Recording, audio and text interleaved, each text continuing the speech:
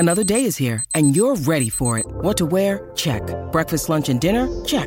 Planning for what's next and how to save for it? That's where Bank of America can help. For your financial to-dos, Bank of America has experts ready to help get you closer to your goals. Get started at one of our local financial centers or 24/7 in our mobile banking app. Find a location near you at bankofamerica.com/talktous. What would you like the power to do? Mobile banking requires downloading the app and is only available for select devices. Message and data rates may apply. Bank of America N.A., member FDIC. When you need mealtime inspiration, it's worth shopping Kroger, where you'll find over 30,000 mouth-watering choices that excite your inner foodie. And no matter what tasty choice you make, you'll enjoy our everyday low prices, plus extra ways to save, like digital coupons worth over $600 each week. You can also save up to $1 off per gallon at the pump with fuel points. More savings and more inspiring flavors make shopping Kroger worth it every time. Kroger, fresh for everyone. Fuel restrictions apply. Welcome to the New Books Network. Confounding, exhilarating, and contagious. Emotions matter, and so does applying emotional intelligence. Welcome to Dan Hill's EQ Spotlight, the podcast where emotions rule. Whatever the topic, how do hearts and minds collide? Find out with your host, a college professor turned globe-trotting EQ entrepreneur. His mission? Each week, Dan joins prominent authors in decoding how emotions drive outcomes and make people tick. Now, on to the show. Hello, everyone, and thank you for joining me for the 97th episode of my podcast, Dan Hill's EQ Spotlight. The series appears here on the New Books Network, which has as its motto, sharing knowledge so people can thrive. Today's topic is Same Storm, Different Boats. I'm joined by Mike Robbins. He's the author of We're All in This Together, Creating a Team Culture of High Performance, Trust, and Belonging. The publisher is Hay House. Mike is the author of 4 previous books. He's a speaker, consultant, thought leader. Clients have included Google, Wells Fargo, Microsoft, Gap, and the Oakland A's. Besides being a regular contributor to Forbes, his work has been featured in the Harvard Business Review, the New York Times, Fast Company, Wall Street Journal, NPR, and many, many other places. Welcome to the show, Mike. Dan, thanks for having me. Good to be here. Absolutely. So let's plunge right in. What is this book is about anyway?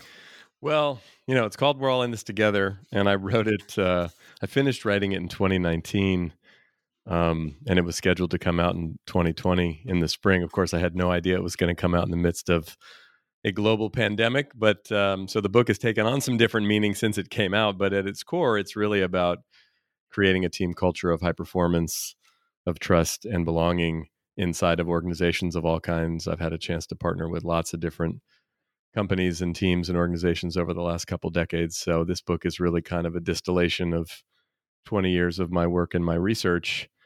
But again, it sort of has taken a new angle, if you will, during the pandemic. And the paperback's actually coming out very soon. And I wrote a whole new premise, which sort of touches on that notion that you talked about as the title of our episode here, which is, people were asking me, Dan, right after the book came out, as we were going into COVID, are we really all in this together? Like I was talking to leaders who were having to make really hard decisions about furloughs and layoffs, and people were reflecting on what was happening culturally and politically and socially. And what became abundantly clear to me is it's more like we're all in the same storm, but we're in different boats, which is actually always true, not just during a pandemic, but all the time. So that's kind of the essence of what the book is about. Sure, this just happened to be a particularly long storm and a rather intense one. Yeah, yes. Exactly. One we weren't quite prepared for, and most of us are very sick of, but here we are nonetheless, right? Sure. Well, since this paperback is coming out soon, let's give you the opportunity to maybe preface what you wrote for that new edition, and just in terms of, if I'm putting this in a context, what's really going on with how COVID has roiled the waters of the workplace, and kinds of assignments and inquiries you've gotten from HR leaders, because the book is, the book I read is full of all sorts of evidence of that 20 years that you alluded to. Yeah. Well, I mean, again, I think what I've seen over the last 2 years is a little different than what I'd seen in the previous, 20 years of doing this work. But in some ways, even pre-COVID, the world is just speeding up and speeding up and speeding up, and the way we do business and the way we communicate and the way we buy things and sell things and the whole nature of our society is continuing to change and be disrupted and transform. And then, with the pandemic, a lot of the companies that I partner with,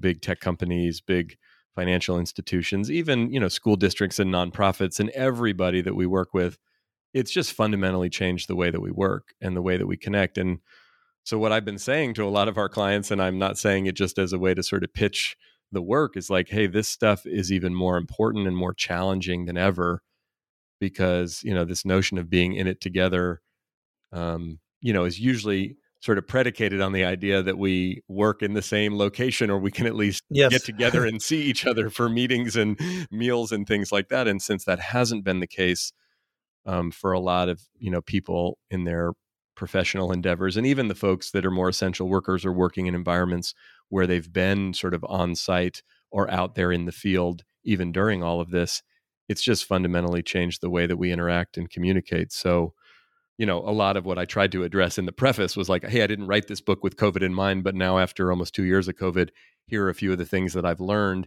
And a lot of the pillars and principles in this book, I think, are even more important now. They're just more challenging because we can't do and say and operate in a lot of the same ways we have for such a long time. Okay. Yeah. And just to, help out listeners, those 4 pillars, if you want to maybe take us through them, and then I want to come back to COVID and then back through your 20 years. So just run us down through the 4 pillars a bit, if you could, to elaborate more than what you said in the intro. Yeah. So the first pillar is really about creating psychological safety. And the second pillar is, focusing on inclusion and belonging. The third pillar is about embracing what I call sweaty palm conversations. And then the fourth pillar is about caring about and challenging each other. So those are the 4 pillars, which we can dive more into if you want, but really kind of, again, a distillation of a lot of the work and the research that I've done over these last 2 decades. Sure. Well, I mean, the first of those, psychological safety. With COVID, we now have, literally physical safety. Right. Becomes a factor. I would imagine with remote and hybrid work, questions about cohesion, remoteness, leading to fears of loneliness or being forgotten by the head office. Yep. Any of those things you want to delve into? Well, what's interesting, so this notion of psychological safety is really about group trust. It's like, is the team safe enough for risk-taking, for taking risks, for speaking up, making mistakes, failing even, not that we want to. And one of the biggest challenges that a lot of the teams and organizations that I worked with for many years would deal with, especially as they'd grow and business is done nationally and globally, is like, hey, there's the home office, there's HQ, and then there's all the field offices or people working remotely. And what's interesting is some of the best leaders, Dan, that I worked with for many years would do certain things to try to level the playing field. Of course, it's always going to be somewhat advantageous to be at the main office where all the executives are and where all the things are happening. But I remember working with a leader at Google a few years back, this was pre-COVID, and she said she was struggling with her team working and having people in different regions and different time zones. And when they would do their weekly team meetings, instead of having all the people at the headquarters office in one room and then everybody else either conference calling in or video conferencing in remotely, she would tell everybody, go to your desk, go onto your computer, and we're all going to do the meeting remotely, which again was sort of a revolutionary idea a few years ago. It's now the way we all do everything on Zoom or whatever video platform. But, that being an example of like, how do you create a sense of cohesion when people are in different spaces? And then over these last couple of years, with a lot of people actually just being at home and having their kids be at home, doing school that way, and all of the, ancillary sort of mental and emotional and just personal challenges. A lot of the leaders that I talk to will say things to me these days like, hey, I didn't realize that I was signing up, to be a therapist or a psychologist for my team. I mean, that's been a challenge for years, but now it's like, the mental health challenges people are dealing with are real and they're intense. Yeah, no, I mean, the sense of isolation alone would be, a huge issue. Have you seen certain, as you tried to help clients with this, certain tips, practices, exercises? I mean, how have you tried to help them over the hump, probably at the same time you're helping yourself over the hump? Right. I mean, I think a big part of my work has always been, and again, it's been even more important these last couple of years, is just giving people this space to open up and share authentically, vulnerably about their experience. And so, one of the things that some of the best teams and best leaders that I work with have been able to do, and look, this thing has gone on for a long time and there's been phases of it and there's a certain fatigue to it, but just being, and again, this is also helpful and necessary when we get on the other side of this thing, hopefully sooner rather than later. Are we checking in with each other? Is there space for people to actually talk about how they're feeling or what's going on outside of work? And as simple as that might sound, that's actually really important. And to set the tone, I remember in the early days of the pandemic, there was one leader who I talked to, and she said, one of the things I do when we all get on Zoom as a team, I spend the first 15 minutes just letting people talk about whatever's going on, or even asking people to private chat me on a scale from 0 to 10. How are you doing today, mentally, emotionally, just so I can sort of take the temperature of where people are at. And she's like, there were some days early on where I'd get, 1s and 2s and 3s. And I realized, whoa, everybody's really struggling. Like, I need to spend more time just caring for the people on my team. And if, I'd get a bunch of 6s and 7s and 8s and 9s, it was like, okay, easier to dive into business. But setting up some dynamic or some environment, some kind of safe space where people can just talk about what's really going on is super important. And if you're the type of leader or you have the type of culture where it's like, everything is very transactional and business oriented, which, by the way, the virtual world lends itself to that, because we click onto the Zoom and we have a conversation and we click off. There's not like much preamble. There's not walking down the hall to the meeting. There's not leaving the meeting and checking in with people after and at lunch saying, oh yeah, remember we had, there's none of that. There's just, your day is filled. A lot of people's days are just filled with back to back to back, separate, isolated, transactional conversations on Zoom. And it's, it's exhausting for people. Yeah, no, I like the fact that leader recognized that some days you just can't plunge into the work. Right. You got wounded bodies, so to speak, on that call. Yeah, for sure. And you got to do something about it. No, I like that a lot. So another thing you had mentioned to me in our conversation before we went on the air here was DEI. Obviously, with we could go to any number of cases that are in the news. George Floyd. Yeah. On and on and on. But how has that still been a pretty big driver during COVID, taking a little bit of a back seat? Has COVID in some ways made this lack of cohesion it's all one big car wreck, emotionally speaking? Well, look, I think there's a couple things. My previous book that I wrote is called Bring Your Whole Self to Work, and it came out in 2018. And one of the pieces of feedback that I got from some of my colleagues, as well as just people in general, was, hey, Mike, you wrote a book called Bring Your Whole Self to Work, which is a lot about authenticity, a lot about, again, a lot of the work that I've done for years. But I purposefully didn't spend much time in that book talking about diversity, equity, and inclusion. Not because I'm not interested, not because I'm not passionate. I actually grew up, look, I'm straight, I'm white, I'm male. I grew up in Oakland, California, and very diverse environment, went to public schools, played sports, was often the only white kid on the team, had this really unique experience, and that I didn't realize was unique until I went to college at Stanford, just 45 minutes from where I grew up. But the vast majority of the kids at Stanford were all white and had come from different backgrounds than I had. And I ended up getting my degree at Stanford in American Studies with a specialization in race and ethnicity. And when I went out into the world and started my business 20 plus years ago, my thought was, I really want to talk about diversity because it's super important to me. But immediately I was like, who's going to listen to a young, straight, white guy talk about race, talk about gender, talk about orientation and inclusion? I'm like, I didn't think anybody would listen. And I also felt, out of respect for people who have very different lived experience than I do, I should take a step back and let people who know what it's like to be part of one or more, groups that self-identify and are in the minority versus the majority. Fast forward all the way to now and what's happened over the last couple of years, my thinking has changed around a lot of this. And while I'm not a DEI expert per se, one of the main reasons that I wrote We're All in This Together was because I wanted to do some additional research on DEI, and I wanted to include it and incorporate in it. Like, this is not just important to do culturally and socially.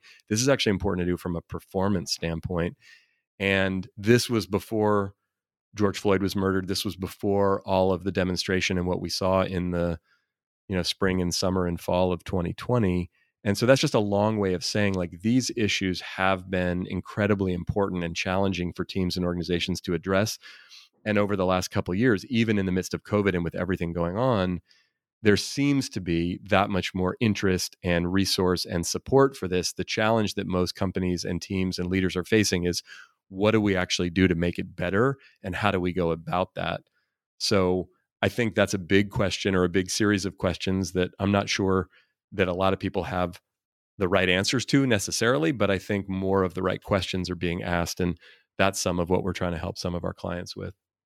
Sure. And hopefully there's a lot more self-reflection than, might have happened a few years ago as these headlines have kept coming at us. I mean, one thing I guess I have to think about is, Gen Z's entering the workforce. It's very multicultural, multiracial. Yes. The executive ranks probably do not reflect that. Right. Have you done some work at this point now that's particularly trying to, in terms of DI, bring the executive team to a better understanding of Gen Z? I know you're not necessarily a generational expert either, because you have a broader portfolio, right. but wondering if you've had some things come up there. And particularly, you might want to mention one of your exercises I like, which was the trash can exercise. Yes. Well, look, one thing, so that trash can exercise is an interesting one around privilege. Yes. Right. I read about this. It was actually a high school teacher shared this, and I excerpt it in the book, that basically he said the way that he teaches his class about privilege is he passes out scrap paper to all the kids in the class, and they're sitting in rows, and he puts a trash can in the front of the class, and he says, this trash can represents making it, the American dream, or whatever success would be in whatever country and wherever you live in the world. And he said, what I want you to do from your desk is crumple up your piece of paper and throw it from your seat. And if you make it in the can, you made it. If you miss, sorry.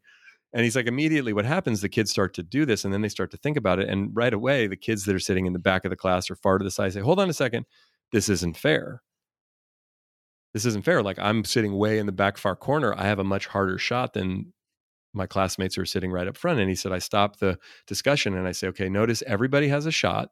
So there is opportunity, but not everybody has the same shot. And he said, for those of you, notice who's complaining the most, the people who have the toughest shot. And he said, those of you sitting right in front, your first thought probably wasn't, oh, I'm so lucky to be sitting up here. Because it's not a slam dunk. You still have, 10 feet or so. You got to throw the thing to get in there. He said, I end the lesson by explaining that education is a privilege that not everybody has. And so one of the challenges we all have is, what do we do with the privilege that we do have? Have you had executives take that exercise? Yeah. And what's interesting, having the conversation, with the thing about privilege, and privilege has turned into this whole discussion and whole notion, like it's almost like a pejorative in some weird way. When you really think about the essence of what privilege is having opportunity that other people don't. I think the challenge is a lot of us hear that word and think that means, oh, you're saying I didn't earn it, or I don't deserve it, or I didn't work hard, or it's just, no, we're just not all starting at the same place. And then the question becomes, what do we do with that privilege? And to the generational question that you asked, what's interesting, Dan, when I first started my work, I was in my 20s. I'm a Gen Xer. I had this interesting background where I played sports. I played baseball all growing up, and then played at Stanford, and then played professionally for a few years. And then I got injured and my baseball career ended. So I go into, it's the late 90s. I get a job working in the .com world out here in the Bay Area where I still live, and did that for a couple of years. .com bubble bursts. I lose my job.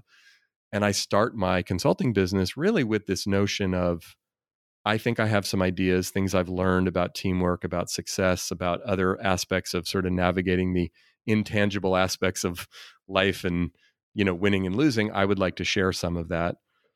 And what ended up happening, and how I was able to actually start working with some of these big corporations, was companies, more traditional companies like Wells Fargo, like Chevron, like Kaiser Permanente, all that are based here in the San Francisco Bay Area where I live, they were struggling at the time, this was 20 plus years ago, with generational challenges then, because all of these Gen Xers who were my age were getting hired after working in the internet world. And now they were working with baby boomers and even people who were older than baby boomers in the corporate world. And they were really having a hard time understanding each other and communicating and collaborating, because the style and the approach and everything from language to clothes to, you name it, was so different. Now, fast forward to where we are today.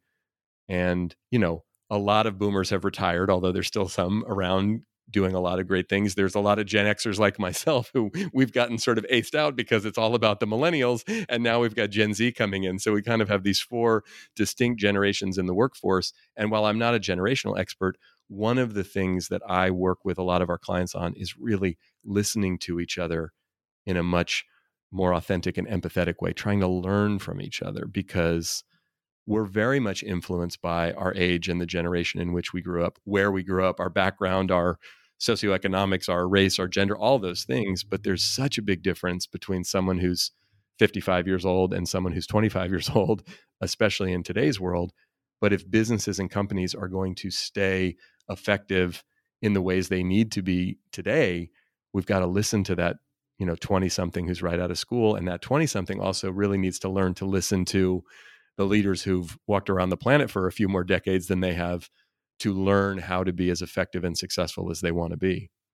Sure. Well, we're, part of this COVID legacy or hangover, whatever we're going to call it, is the Great Resignation. Right. And a lot of people rethinking their careers, Yep. Saying, well, I'm officially designated as an essential worker. I don't feel so essential, Right. Based on how I'm treated, my benefits package, salary, work conditions, etc. I mean, you do mention as part of your pillars, we've talked a bit now about psychological safety and inclusiveness. Right.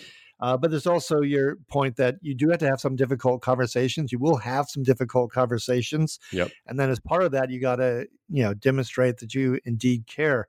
So, what has kind of materialized for you in your career, doing from that angle, from the war for talent and the desperate attempt to hold on to the talent one has? Well, look, I've always been a big believer through my research and my experience. People work for two reasons primarily. They work for money and they work for appreciation and or meaning. So the thing is, look, the reality, and it's been weird because when we first got into COVID a few years ago, it really looked like the economy was going to crater completely. And with the exception of a handful of sectors that were massively disrupted, and, if you worked in hospitality or initially in retail, you were having a tough time, obviously. But just about every other sector of the economy, and even those now, have not only rebounded, but have done incredibly well for the most part. And I'm not minimizing the fact that a lot of small businesses went out of business and there were a lot of challenges that we're still contending with. And now, of course, we're dealing with inflation and other issues.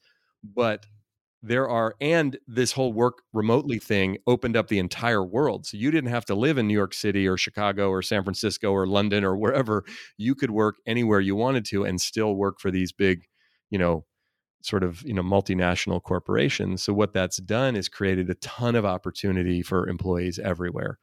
Couple that with the fact that people are tired, they're weary, they're bored, they're restless, everyone's looking somewhere else. So what that's done is it's put all of these companies in a really difficult spot, because it's like, how do we keep our employees engaged and how do we make sure they don't leave? And even the best environments out there, everybody's losing talent right now.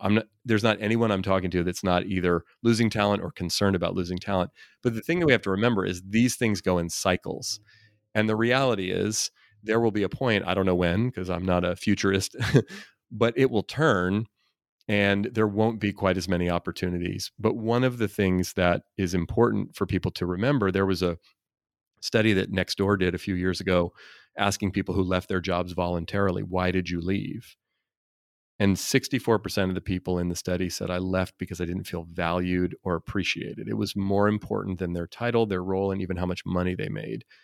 So I constantly share that with the leaders that I work with in the organizations. Like, look, doing anything and everything you can to make sure the people on your team and the people in your organization feel valued, feel heard, feel cared about, and feel appreciated. And that's not about throwing more money at them or more benefits at them necessarily. That's part of it. But it really has a lot to do with, the old adage, people don't quit their job, they quit their boss. So a lot of it is their relationship with their direct supervisor or manager. And that's where companies that really invest in caring for and training and empowering the leadership all the way down through the organization are much more likely to have engaged employees. Yeah, no, one of the things I really liked in the book was your distinction between recognition versus appreciation, and how recognition is performance-based. It's about the past. It comes down from on high. Anyone can appreciate you and as who you are and what you do here and now. Yeah. And I love that distinction. I thought that was really great. Well, thanks. And it's over the years what I've learned. I mean, Dan, I've gotten invited to speak at so many recognition events over the years, which I love. They're always fun. They're usually at nice locations. People come, they've won an award, they get to bring a guest sometimes. Everyone's in a great mood. But one of the questions I always ask whenever I speak at these recognition events is I'll ask the people, the winners there, what was it about winning this award that had you feel appreciated? And it's interesting because I'll have them pair up sometimes and talk, and then people will share. And it's usually these really simple, like, oh, my boss wrote me a card, or someone came and congratulated me, or my son told me he was proud of me. It's like these moments, right? Even inside of recognition, which is about performance, which is something that's conditional that we have to earn. What we really want is to be seen and be heard and be valued. And appreciation is really about valuing people. It's about caring about people. So if we can decouple it from performance, and I come from the world of sports, right? It's like everyone loves you when you win the game. No one talks to you when you lose the game, but you're the same person. I often will think, if I watch the Super Bowl or something, or some big sporting event, it's like I'm thinking more about the losing team than the winning team, unless it's one of the teams that I love and root for. But like, how do all those players feel? How do they? It takes just as much effort to lose the championship game as it does to win the championship game, Yep. And so I think if you can think about that as a leader, or teams think about that, let's recognize ourselves and each other when we deserve it, which isn't going to be all the time, but let's appreciate and value each other all the time. Yeah, no, I like that a lot. William James said, what we want most in life is to be appreciated. Yes. So that's part of the reason why I went for that part of the book big time. Yeah. So before we run out of time here, just going back over those 20 years, it sounds like you were asked to speak at a lot of recognition events. Generational issues got on your radar screen rather quickly with Gen X. Nowadays we've got COVID and remote work. We've got DEI.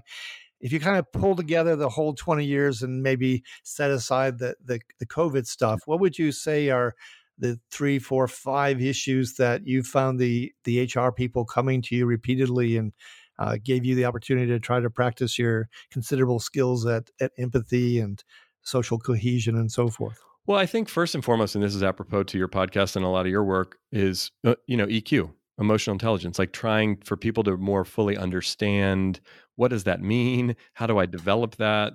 It's like, Daniel Goleman wrote his great book, what it was 25, 30 years ago, that started to popularize the idea. But it was really like, people thought it was crazy at first, this notion that, 2/3 of a leader's effectiveness has more to do with his or her EQ and not as much with their IQ. And so that's evolved over the 20 plus years I've been doing this. But I think that is a question that I get all the time. How do we enable and empower our leaders and all of our people to really enhance their emotional intelligence? A second thing is burnout, which we're dealing with significantly now during COVID, but even before COVID was a really big issue. People are just tired, exhausted. The pace of life and business, as I was saying earlier, is so intense. I would say a third thing is, having those, what I call sweaty palm conversations, what my friend Kim Scott, who I know is on your show as well, wrote about in her book, Radical Candor. It's like, how can we really have difficult but important conversations effectively? How do we give feedback?